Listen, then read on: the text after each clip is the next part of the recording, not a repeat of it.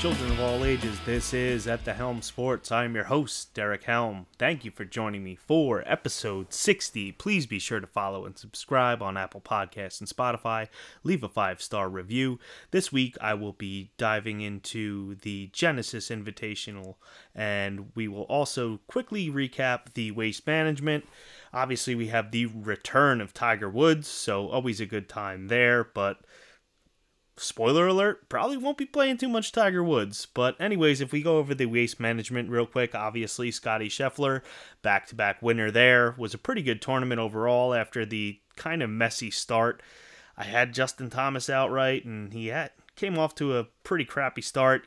Was in the middle of that weather in the beginning, and it was really windy. Couldn't really get a lot of putts going together, and then all of a sudden he was on fire on Sunday. So just missed, ended up coming in 4th place, but it was pretty incredible to see Scheffler and Rahm up there battling.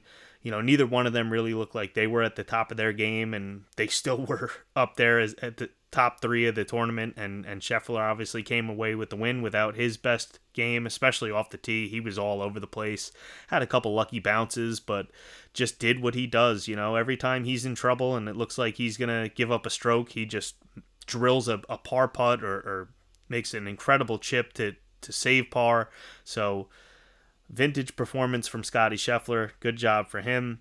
Rahm didn't have the top of his game, but was able to kind of keep pace, and Nick Taylor was actually pretty impressive as well. Missed a couple putts down the stretch, but it was a good tournament overall, and definitely entertaining, and excited to get into this one too. Just as strong a field, Genesis Invitational Open, so I think we should have a very, very strong field, another elevated event, so it's exciting this year.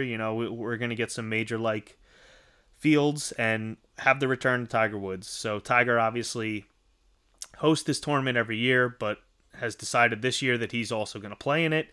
Don't know really how well he's going to play. Even when he was in his prime, he didn't exactly play incredible here, never actually won. So it's going to be interesting to see. I'm sure he's going to be very low owned. So if you did want to take a shot at Tiger and see what he can do, I mean, maybe it's worth a shot. But I personally will be staying away. I just don't think there's enough there. He is at a very good price at only $7,300. Figured it's Tiger's tournament. Why not start it off by talking about Tiger? But like I said, I'm not going to be playing him. So the Genesis Invitational is played at Riviera Country Club in Pacific Palisades, 7,322-yard par 71 with POA greens. You'll hear about the Kikuyu Rough. Driving distance definitely matters here. Driving accuracy, not so much. The Kikuyu Rough can kind of grab the ball and grab the club, but it's kind of random. Sometimes you can actually get good lies, so you'll see guys bombing it off the tee, not really worrying about missing these fairways too much. So driving distance comes in slightly under tour average, 282 yards, but not by much. So I do think there is an advantage for guys that can hit the ball pretty far here because of how long the course is. If you do get some run out on these fairways, it definitely helps. And obviously shorter approach shots make a huge difference because these greens are pretty hard to hit. Actually, driving accuracy comes in well under tour average at only 54%, and we've actually seen winners here only hit about 40% of their drives in the fairway. So really just bombing it off the tee, and you want guys that are good from 150 to 175 yards, as that makes up 27% of approach shots.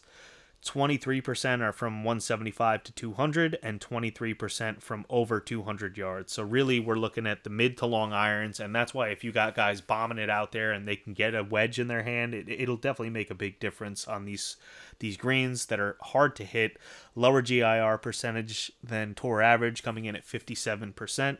So greens are definitely going to be missed here, and there is an Augusta comp in Riviera, and basically it's, these green complexes, the POA is very, very fast, and they are undulating, so you really want to know where to hit your approach shots and where the runoffs are. So some course history here definitely makes a bit of a difference as well, and being able to keep the ball on these greens, and 3-putt avoidance will actually come into play quite a bit. So the profile we're looking at is maybe a little bit of bombers. someone that has a good ball striking approach game, but can also do a little bit around the green if they are missing greens. And we definitely want to focus in on the mid to long irons.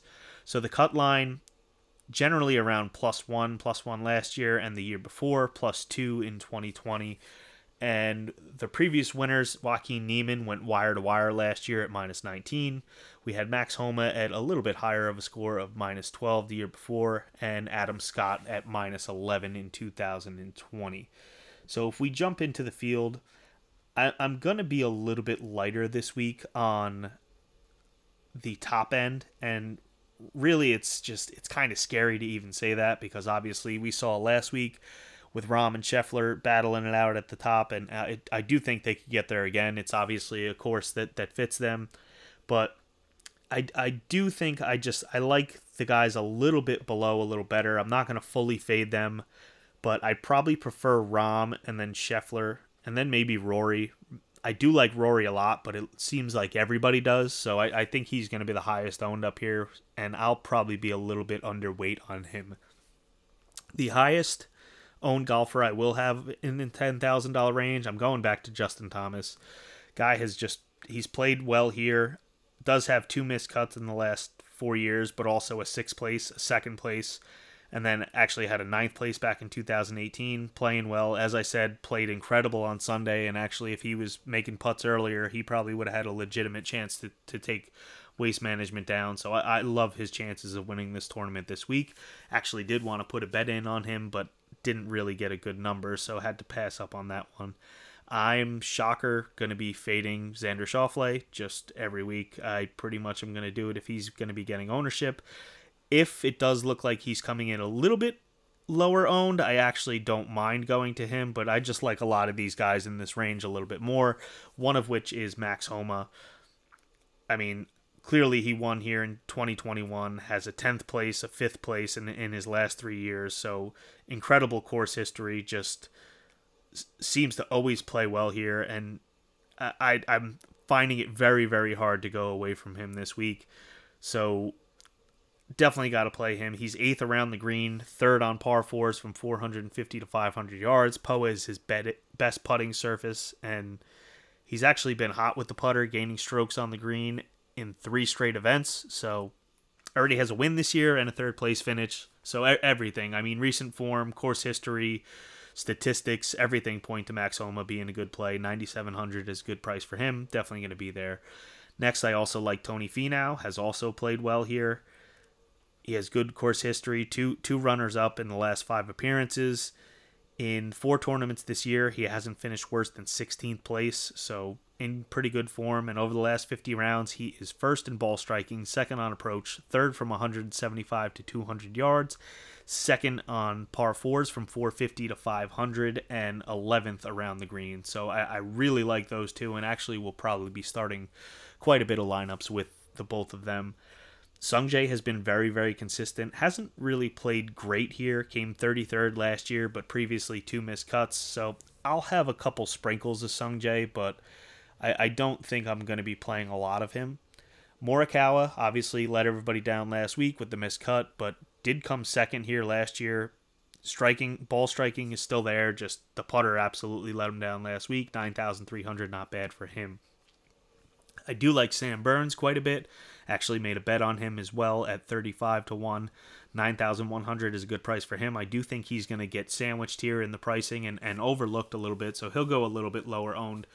He did miss the cut here last year, but was previously 3rd in 2021, so like him, like where his game's at, has a couple good finishes already this year.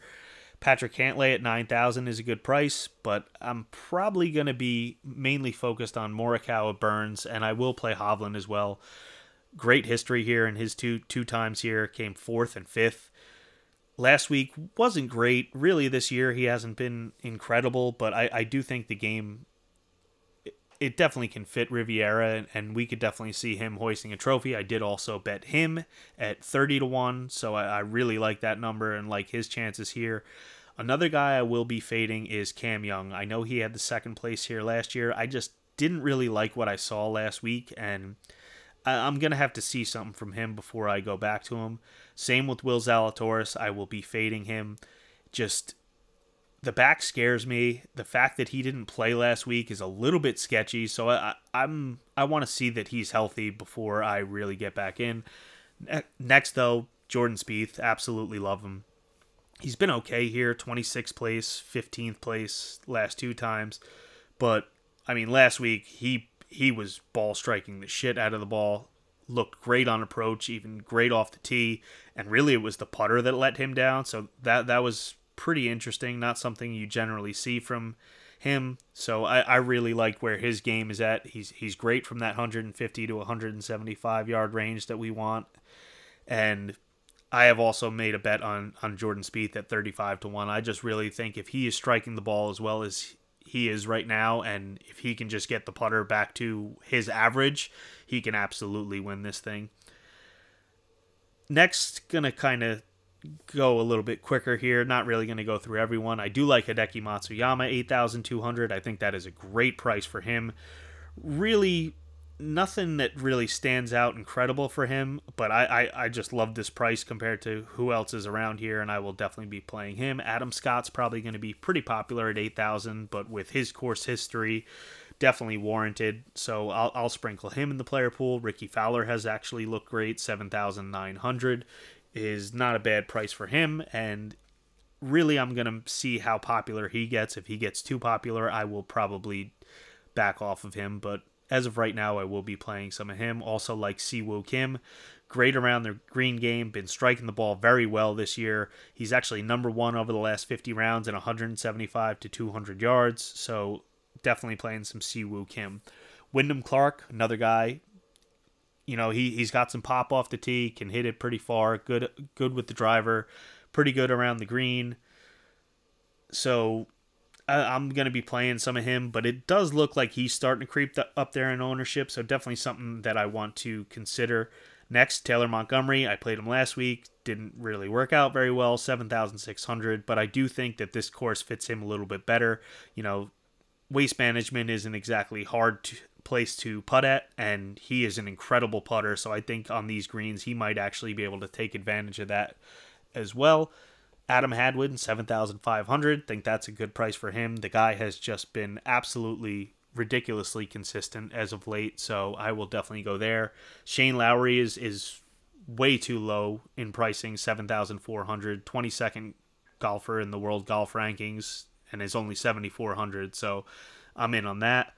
Also, I said I like what Nick Taylor did last week, and I'm definitely going to go back to him. Probably won't play a lot of him, but he'll get a couple sprinkles. Same as Taylor Moore. Guy has just been incredibly consistent and has looked really good lately. So 7,200 for him actually is pretty good as well. And POA is also his best surface, so I do like that. But you know, so far this year, we have, in his last three tournaments, he's come 11th at the Farmers, 15th at Pebble Beach, and 14th at the Phoenix Open. So if you can get anything even remotely close to that at only $7,200, I am definitely in on that. Then someone that I might sprinkle in some larger GPPs is Brendan Steele. Obviously didn't look great last week, but he's 5th in ball striking, 7th on approach. Over the last 50 rounds, he's great from that 175 to 200 and over 200 range. So I'll sprinkle him a little bit of sprinkle of Johnny Vegas. He looked good last week, and I think his game fits here. Another guy that's really boom bust and maybe just gets a little sprinkle if I'm trying to go heavy up top is Luke List. But as far as the rest of this 6,000 range goes, not really crazy. I might play some James Hahn, just 6,700. He's won here. He's always played well here, so maybe it's just his happy place. He hasn't been good lately, but maybe he just comes back here and everything works for him, so don't mind that. And then maybe a little bit of Russell Knox, 6,500. I just think the ball striking at this place could make a little bit of sense. But really just little sprinkles with these guys if I'm trying to fit some of the higher price guys. So that's really all I'm thinking about as of right now. check out thehelmsports.com. You can see my write-up there, as well as Pro Golf Now to see my value plays on DraftKings. But that's going to do it for this week. As always, thank you for listening, and remember, just have fun out there.